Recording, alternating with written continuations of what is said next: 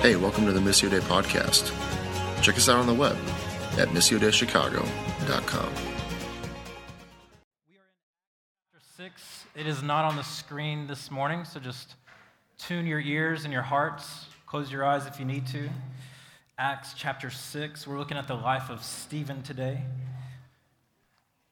It says, "Now in these days when the disciples were increasing in number, a complaint by the Hellenists arose against the Hebrews." I've got a lot of reverb here. I don't know what's going on here, but... All right. You just keep working. And it says, in the 12, let me start over. "Now in these days when the disciples were increased in number, a complaint by the Hellenists arose against the Hebrews because their widows were being neglected in the daily distribution. And the 12 summoned the full number of the disciples and said, 'It's not right that we would have to give up preaching the word of God to serve tables. Therefore, pick out among you 7 people of good repute, full of the Spirit and of wisdom, whom we will appoint to this duty.'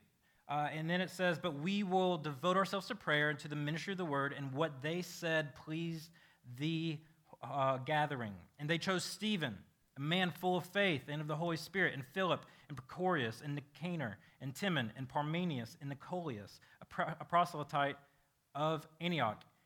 These they set before the apostles, and they prayed and laid their hands on them. And the word of God continued to increase. And the number of disciples multiplied greatly in Jerusalem, and a great many of priests became obedient to the faith. And Stephen, full of grace and power, was doing great wonders and signs among the people. Then some of those who belonged to the synagogue of the freedmen, as it was called, and the Cyrenians and the Alexandrians, but they could not withstand the wisdom and the spirit with which he was speaking. Then they secretly instigated men who said, 'We have heard him speak blasphemous words against Moses and God.' And they stripped up the people and the elders and the scribes, and they came upon him and seized him and brought him back to the council. And they set up false witnesses and said, 'This man never ceases to speak words against the holy place and the law.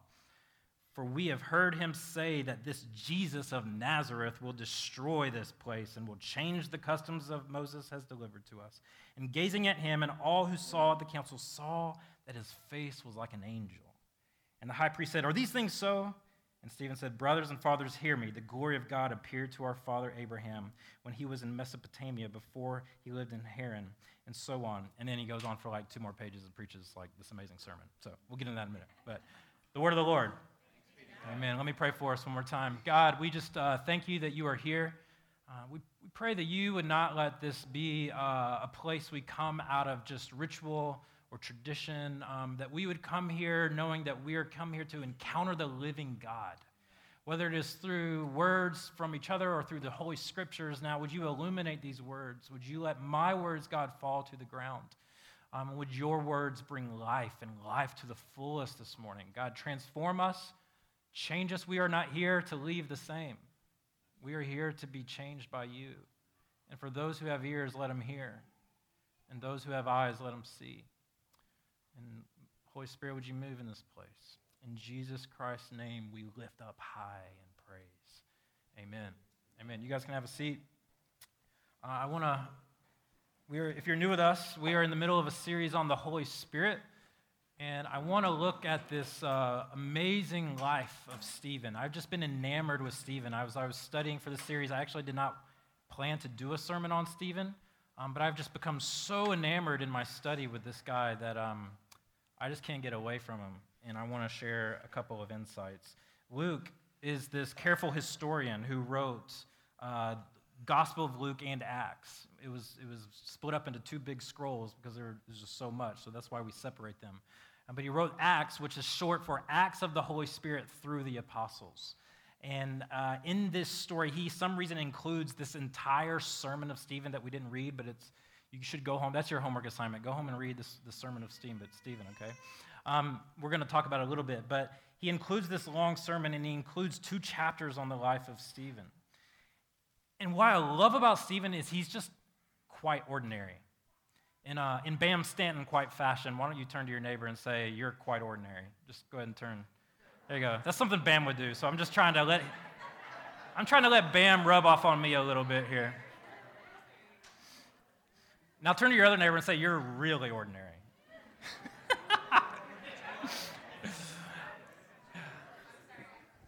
I hope you're not offended by that. But we are ordinary people, and what I love about Stephen is he's just an ordinary dude. He was just an ordinary guy, and they're like, hey, you're full of grace and the Spirit. Why don't you help us? We need administration needs, and we need widows to be served. And so he joins the benevolence team, and he starts serving. And the Holy Spirit has this amazing opportunity to work through ordinary people. So every single one of you is qualified for the Holy Spirit to work through you.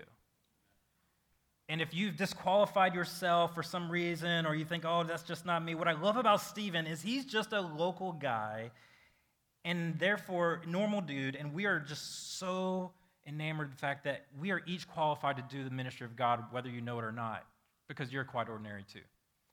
And that's what I love about this guy. He's not one of the apostles. He's not one of these people that everyone's looking to.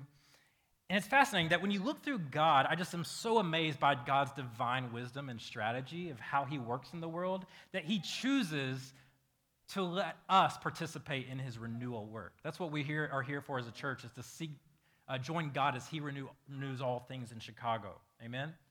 We are here to see him renew every sector of Chicago, to renew the arts industry, the business industry, to renew social services, to renew injustices, to spread the name of Jesus all across this city. And he wants to use ordinary people. God, there's no strength of any person that can match the strength of God. There's no wisdom of any human being that can match the wisdom of God. There's no one big enough that can match the grandeur of God. There's no one who can love to match the love of God, but yet God chooses to use ordinary people like you and me to spread his good news. And this morning, I just wanted you to hear that and invite you into that, to you to believe that again. God did not look at like some Stephen and go like, with the angels, Michael and Gabriel, whoa, look at this guy. I know I did a great job, but look at his resume. I mean, he is incredible. I thought he would be amazing, but this is just blowing my mind. Like, no, God's not impressed with anyone that he's created, because we're all ordinary people that he's made. But yet his power through the Spirit working through Stephen is what was different. And so what I want to do this morning is I just want to give you some insights into my internal pastoral goals for you for the rest of this next 9 months of the year. I was thinking about, I don't know about you, if it's just God doing something for me or if it's just the weather, but I feel like now is the time it really feels like New Year resolution season. Does it do? Spring's coming, blooms are happening, life is coming up from the ground, and you're like, oh yeah, let's get activated. Anybody else feel that way? All right, so what I want to do is let's do New Year's resolutions now. Anybody else still keeping those, by the way? Anybody still? Yeah, we got a couple. Amen. And so I want us to just say, hey, for the rest of the year, I want you to know, here's my pastoral goals for Missio Day. All right? Through the life of Stephen. Is that cool? There's 5 of them. The first one is unity. Unity of the Spirit. So let me give you some context as to what has gotten to this point of Stephen's life. Acts chapter 1, verse 8. Jesus is not ascended yet to heaven. He gathers the disciples and he says, he says this. You can pull that up on the screen. It says, so when they had come together, they asked Jesus, Lord, will you at this time restore the kingdom to Israel? They were looking for a political kingdom. And he said to them, it's not for you to know the times or seasons that the Father has fixed by his own authority. I just love that. Jesus is like, it's not your business. But you will receive power when the Holy Spirit has come upon you. And you will be witnesses where? To Jerusalem, Judea, Samaria, to the ends of the earth. So the goal was that this gospel, through the power of the Spirit, would go out. All throughout, they begin to gather and pray. Again, ordinary people, they have to kick Judas out because he's betrayed Jesus. He's no longer a disciple. And they have to find another guy, and they roll dice and oh, Matthias, you become a disciple. You're like, what? Who's Matthias? You won't even see him again. I'm sure he did some amazing stuff. Again, ordinary dude. But then they gather in, they become this fixation of this word all throughout. Go to the next slide. All throughout Acts, there's this repetitive theme of one accord. You can't see it in Acts 1:14, but it says that they waited and prayed with one accord. Acts 2, before Pentecost happened, and what happened is these tongues of fire came over individuals. And everything is symbolic back to what God did in Israel. What God's doing is, hey, Israel was supposed to be God's people, but they blew it. But now through the power of Jesus, we are God's people, and the Holy Spirit is among all of us. And just as the fire, remember that we talked about Moses, that fire came down, that Shekinah glory over the mountain when Moses met with God. You guys remember that a couple weeks ago? What he's saying is now, this is not over the tabernacle. Every single individual with the Holy Spirit has a fire over them. And so this is what happens is they wait there, and they were with one accord. And then so there's this sense of harmony and unity. So continuing daily with one accord in the temple, they broke bread from house to house. In the hands of the apostles, many signs and wonders were taking place among them, and they were all with one accord in Solomon's portico. That's just a fancy word for porch. So why do I bring this out? Because now you would think, okay, now the Holy Spirit's come upon the people, there's no more conflict, right? No, wrong. There's tons of conflict that happens. This church moves from 120 to 3,000 people. There's a lot of chaos. There's a lot of people with different opinions, different ideologies, different ways of thinking about doing things, a lot of different cultures, a lot of different backgrounds. And then in Acts 5, 2 people dropped dead because they were withholding finances from the church. Because this church was just this, God was doing this new generous thing where people were selling their property and just giving it to the church and anybody who had need. This was not forced communism. This was divine generosity from the Spirit. There was a new community, a new family. There was new leadership. God was doing a new thing, and he was showing them that, hey, there's corruption that's happening. And then in Acts 6, there's division, ethnic divisions among races. There's widows. Some of the widows were Jewish widows, and some of the widows were Greek widows. And there was conflict of how those widows were cared for, and the Jewish widows were getting priority. And the Greek widows were not being taken care of, and there was this major conflict. It says they were complaining. There was complaining and grumbling. Remember, this is the new Israel. Remember back in Egypt, people were complaining against Moses. God, why did you bring us out here, Moses? We are better off as slaves. Now this new community has the Spirit, and now we're starting to see the same kind of things happening. So what happens was, why I want to say unity, is Stephen begins to say, hey, I'm available. I'm available to serve tables. I can bring you, I'll be an instrument of unity here to take care of these needs. And what happens is we see that what I want to show you this is before even Pentecost happens, there was unity. That unity precedes the power of the Spirit.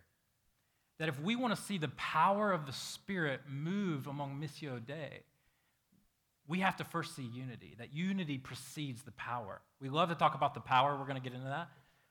But if we're going to see the power, it's going to be because we are a unified family. And that's what God is doing. That's what God is doing in this passage, very much so. And Stephen becomes this unifier and peacemaker.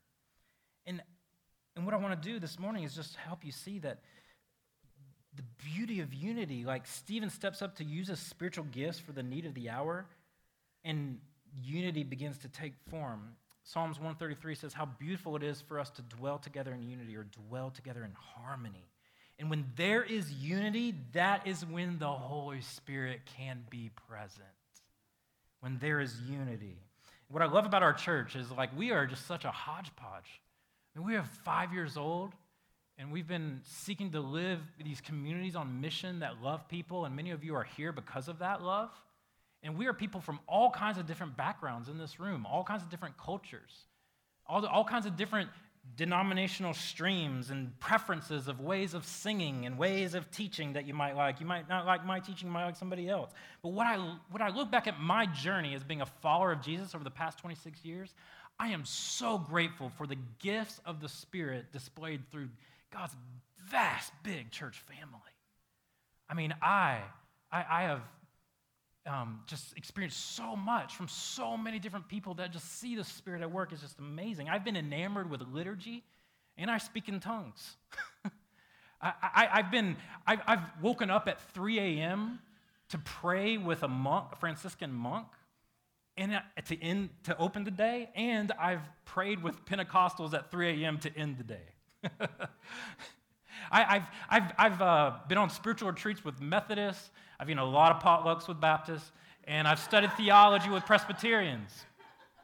I've been mentored by an Eastern Orthodox priest in the city who writes books with a forward from a Southern Baptist, and at the same time, I've been enamored by memorizing Hillsong worship songs, right? It's just God's family is so big. I've been shaped by shouting churches, and I've been shaped by silent experiences. I've been, I've lived with a homeless shelter for 2 weeks as just an experiment, and went and just I wanted the people of AA who believe in Jesus just to teach me and learn.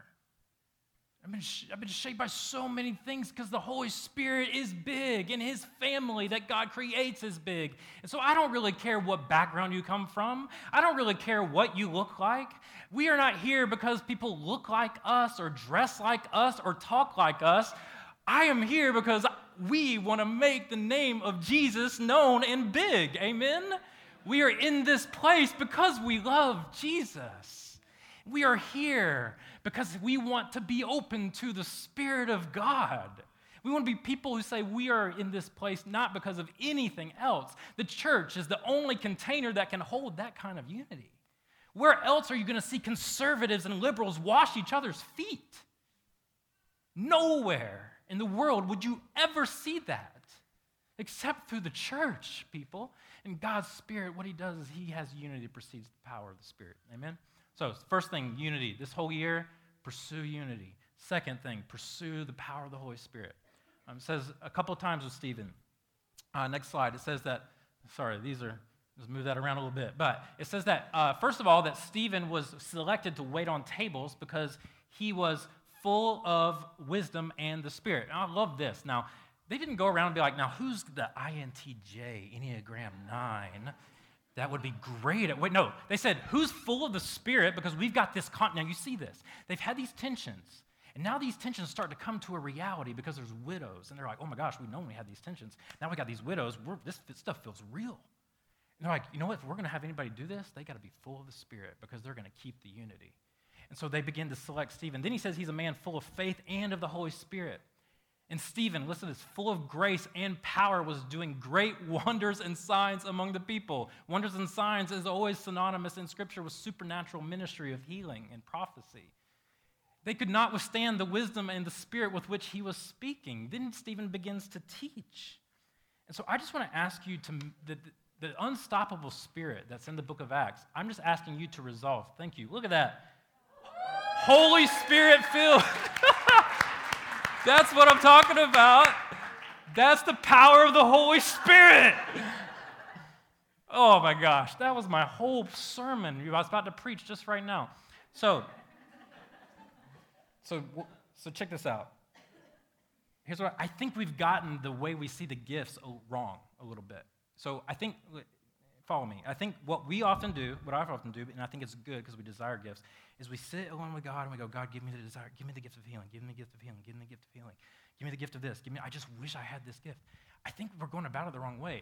With Stephen, look at this.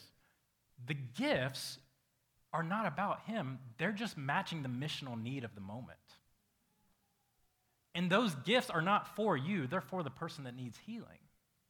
The gift of healing is not for you. Like, I don't know if you've ever begun to practice spiritual gifts. When you first do it, you're I got this word.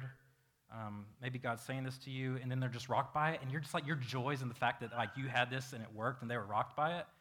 That's normal, but what I've been learning is that's not the goal of all this is love. They're rocked by it because they feel the intimacy of Jesus.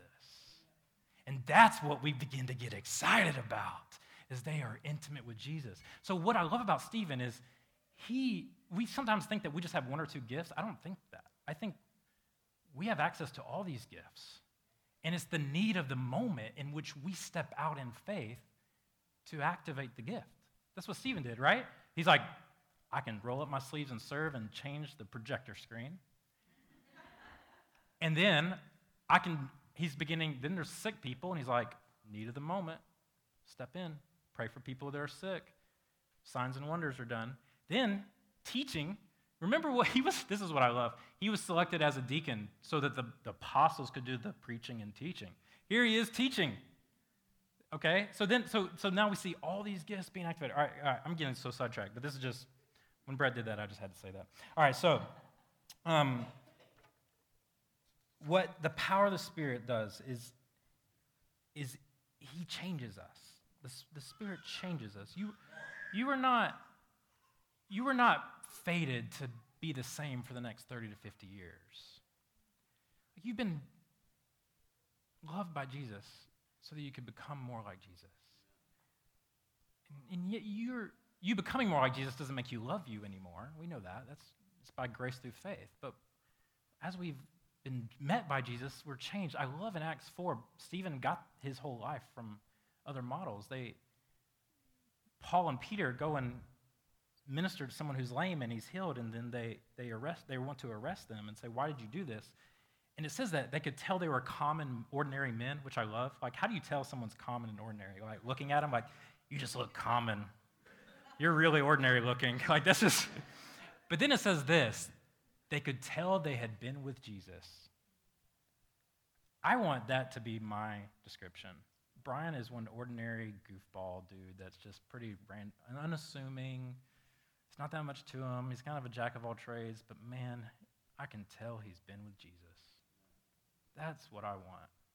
And that's what Stephen had. That's what the Spirit of God that was on him. They saw it full of grace. The only time that word full of grace has been used is of Jesus. Stephen is the person that follows, shows we have the most picture of like someone who like tried to live like Jesus. So I just was thinking, man, are we really open to hearing what the Spirit wants to do? Are we really listening to God? Like myself, like are we so busy doing ministry that we miss ministering to people? I feel like I've just been convicted of this. I was on my way here to preach one morning in an Uber because we only have one car. And I was like, I'm going to give my Uber driver social cues, putting on my earphones, get some good music on. I got to read over my notes. It's one of those weeks where I just like, I need to really get this in. And he had these like chants going on, and I felt God telling him like, hey, he's a spiritual person, like talk to him. So I was like, okay. I was like, hey, these chants are cool.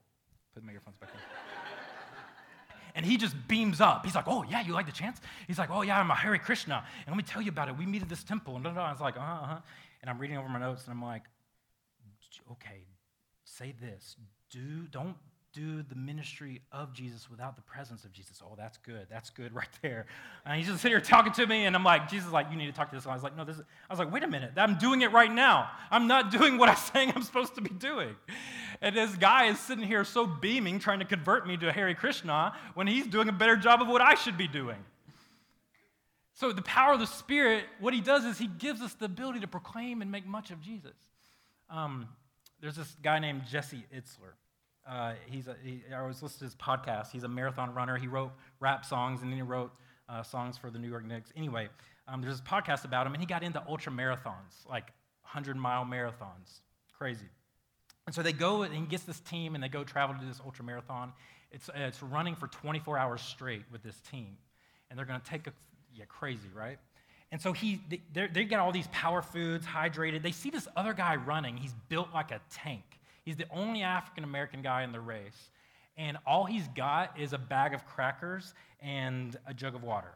And he does the whole thing for 24 hours by himself. And afterwards, he just goes up to the dude. He's like, who are you? They begin to talk, get to know him, find out that he's a Navy SEAL. So I love Jesse Itzler gets his number, and he calls him when he goes back to New York and goes, hey, would you just come live with me for 30 days and train me? Love that. And the Navy SEAL says this. He says, under one condition, you have to do whatever I say. He's like, okay, how bad could it be? The SEAL gets in there with him, and they go to the gym. He's like, I want you to do 5 or 6 pull-ups. Or no, I want you to do as many pull-ups as you can. Sorry. Itzler gets up there. He's like, oh. He does like 6, and he goes, okay, now I want you. You're not leaving the gym till you do 1,000. And then there's a book. It's got a lot of cussing. I don't recommend that part, but just giving you, that part's not inspired by the Spirit. But it says that he does all these push-ups. He does it. He does 1,000 pull-ups, and then leaves. He says, Jesse, you're too soft. It's 14 degrees outside. We're going for an 8-mile run. Wake up right now, 5 a.m. They do it. He's like, you're too soft, Jesse. I want you to sleep in a chair. He does it. And what he said he realizes is that what the SEAL taught him is that when you think you're at your fullest capacity, you're not. You still have 40% more to go. And I just say, I was like, oh my God, I was reading that. I was like, man, if I could have someone come train with me Who would I select? And I was thinking, oh my gosh, what about my discipleship with Jesus? What if I could have Jesus living with me for 30 days and I just did whatever he said? And then I said, oh my goodness, I'm so blind. I'm asleep. I have the Christ in me through the indwelling of the Holy Spirit. What if I just listened to him and did whatever he said for 30 days? What if I just did that as an experiment and said, I'll just do whatever the Spirit tells me to do for 30 days straight? I just must be asleep. And I was thinking, man, for some of you, you just feel like, man, I'm just not a great Christian.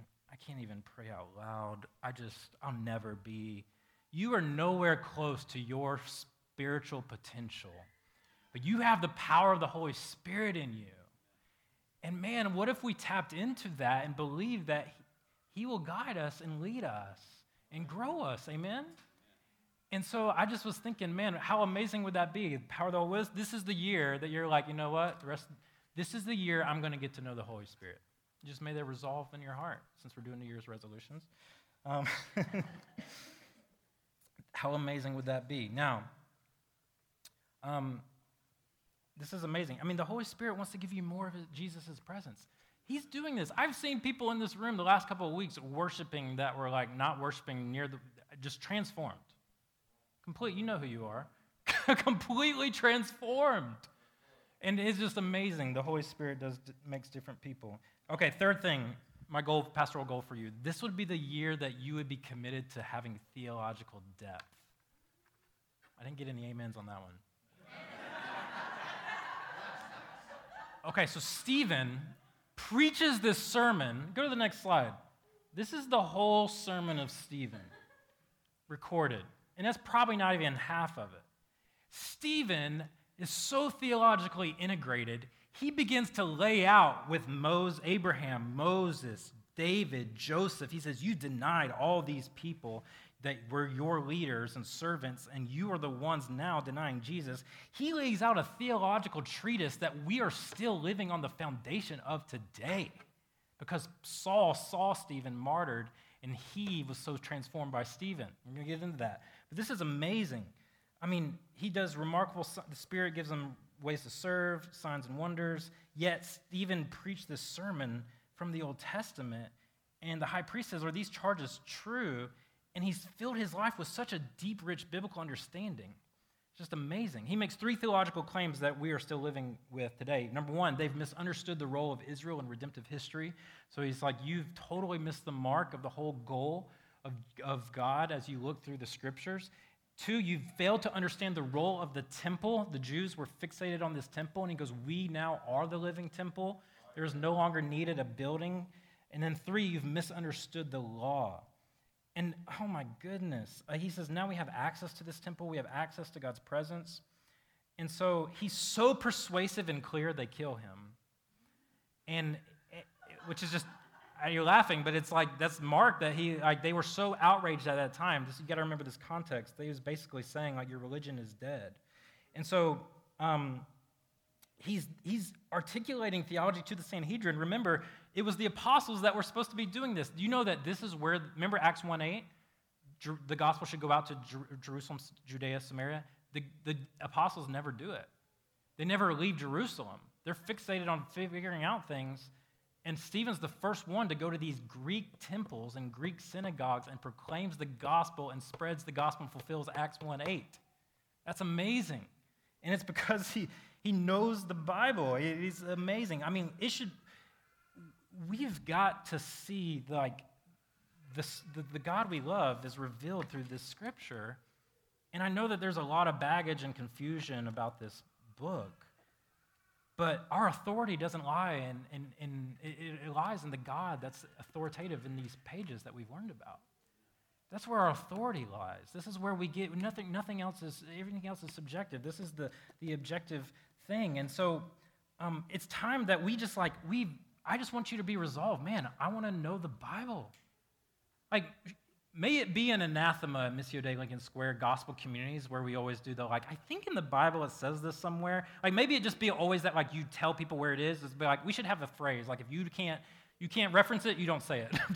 It's like, we need something to show, like, hey, you have a Google device thingy here. You just type in the thing you know and find the reference. we are in an age where it's so hard for us not to read the Bible. You have apps that can just tell you, hey, read this, read this, read this. Like, we can redeem our routines and our commutes. We can redeem our boredom and press into that and spend time with God. If you spend time in this, you will be boggled by the things you'll see of how good God is. And so may we be a people that are so filled with the Spirit and so theologically robust. That is so hard to find in the city of Chicago. But when it comes together, my God, it's revival. It's revival. It's fire and it's word, and it's amazing.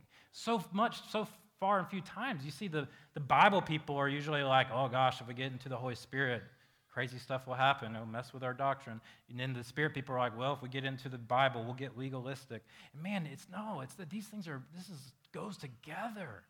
Goes together. So amazing. So resolve in your heart, I'm going to have theological depth. I mean, the way I got into it was, and I was in college, I was really like at the point of a crisis in my faith. I was like, I don't know if this Jesus guy was real. So I began to study, just find actual prints of manuscripts, because I didn't even believe the people writing about the manuscripts. Like, I want to see the actual manuscript where Julius Caesar talked about Jesus being a historical person. I mean, I just like find the thing that is itching you and like go dig in. But this is something that we must be. And so make it the year where you're going to dig in and say, I'm going to know Ephesians, or there's so much podcasts, so much, seminaries are for free now online. It's just ridiculous. No amens on this one except a couple. Are you guys good with me? Yeah. We should have dating standards, like theological depth dating standards. Like, is he a 2 on theological depth? No, swipe this way. I don't even know which way I'm supposed to swipe, but maybe you can tell me later. But like, we should have dating standards of theological depth. Just going to say that. All right, 3. I say that point because my third point is courage. All right, so Stephen had this supernatural courage that he could confront these people, but he does it in humility and love. I just love this, that the thing the Holy Spirit empowers us to do is one thing. One thing every single time. It is the courage to proclaim the name of Jesus. And all the gifts, what they do is they help us do that. They help us proclaim and make much of Jesus. And I think the thing that we need is not more about like understanding our gift. I think we've been enamored by the personality culture of the Western world. We've misunderstood it. The Spirit wants to give us boldness. That's what he wants to give us, is courage. Courage to carry out our convictions in a complicated world. God wants to give you courage, no longer living by the fear of man. No longer living by the fear of approval. That's what I pray for when I preach. I pray for courage, because if I don't have courage, I'm going to get so confused in my head and play this game of like, what will they think? What are they going to think? And I can't do that. I have to say, what does this word say? I mean, that's why I love the story of SEAL, because the Navy SEAL doesn't go over to Jesse Itzler and be like, let me move in with you for 30 days and just affirm everything that you want me to affirm. He's like, I'm not just your little mascot. He's like, I'm here to help you grow and change. So we need to have the courage of the Spirit. We need to have the courage to have convictions. I just love this, what Stephen does, to preach so courageously to these people. And we read this, that when they saw him, heaven was open, and it says that, we said this a couple of weeks ago, he saw Jesus standing. He saw a vision of Jesus standing. It's the only time that he sees Jesus standing in Scripture. All the other time he's seated on the throne. But when Stephen gets a vision of him standing, and I think what's happening is Jesus is like, I'm proud of you, Stephen. You are my beloved son. I'm so well pleased with you. So well pleased with you. Come on in. You can do it. You can do it, Stephen. You can take the stoning. You can take the persecution. You can take it. Come on in. I'm proud of you. And the Christian life is not about self-fulfillment. It's about self-denial. Jim Elliot, I love the story of Jim Elliot. Him and a group of people went to spread the gospel to the Auca Indians. He said, a man is no fool to give what he cannot keep, to gain what he cannot lose. Another quote he said is, when someone is ready to die, I'm pushing the quote, but he said something like, let him, the only thing left that he should be ready for is ready to die. When he's ready to die, that's the only thing left. There's no regrets. There's a sense of courage that comes when we have the Holy Spirit. And we should have the courage to I think this is a different culture. We don't need to go. Stephen's like looking at these people that are, and he says, you stiff-necked people. I don't think we need to go to our coworkers and be like, you stiff-necked people, right? But we need to have conversations. We need to have courage to just be like, tell me about your spiritual life. Do you have one? Let me listen. Let me learn. I'm curious. We need courage to be curious. And if we love people, we'll be curious because we want them to know Jesus. Amen? And so not only does he have this courage that gets him in this frenzy, but he carries out his courage with just humility and love. That's the last thing I want for you this year is just to be resolved, be people of love. Jesus' death was the victory of God through suffering love. And this is what our culture needs, is courage and love at the same time. And Stephen, as they are pelting him, he says the same thing Jesus said. Some of you are like, how could I love like that? I can't love like Jesus, dying on the cross, forgiving his enemies. No, but you can love like Stephen because he was empowered by the same Spirit. And he said, Father, forgive them. They don't know what they do. Stephen had the ability to have the humility and love that Jesus had to love his enemies. Who do you love, Missio Dei? Who do you love? I pray that our answer would always be our enemies, the people that we think have something against us, the people that we think are out to harm us, the people that we think ill thoughts of us. Those are the people we love and bless. The only reason you need to identify your enemies is because you can identify who you need to bless the most. You identify the person you need to bless the most. And that's the life of Stephen. So, just to close, my pastoral goals, this unstoppable spirit we've been given. You've been given a spirit of unity, church. You've been given a spirit of boldness and power of the Holy Spirit. You've been given the boldness and courage to proclaim God's love through Jesus. And you've been given just a sense of humility and love and sacrifice. May we just press into those things. Let's pray.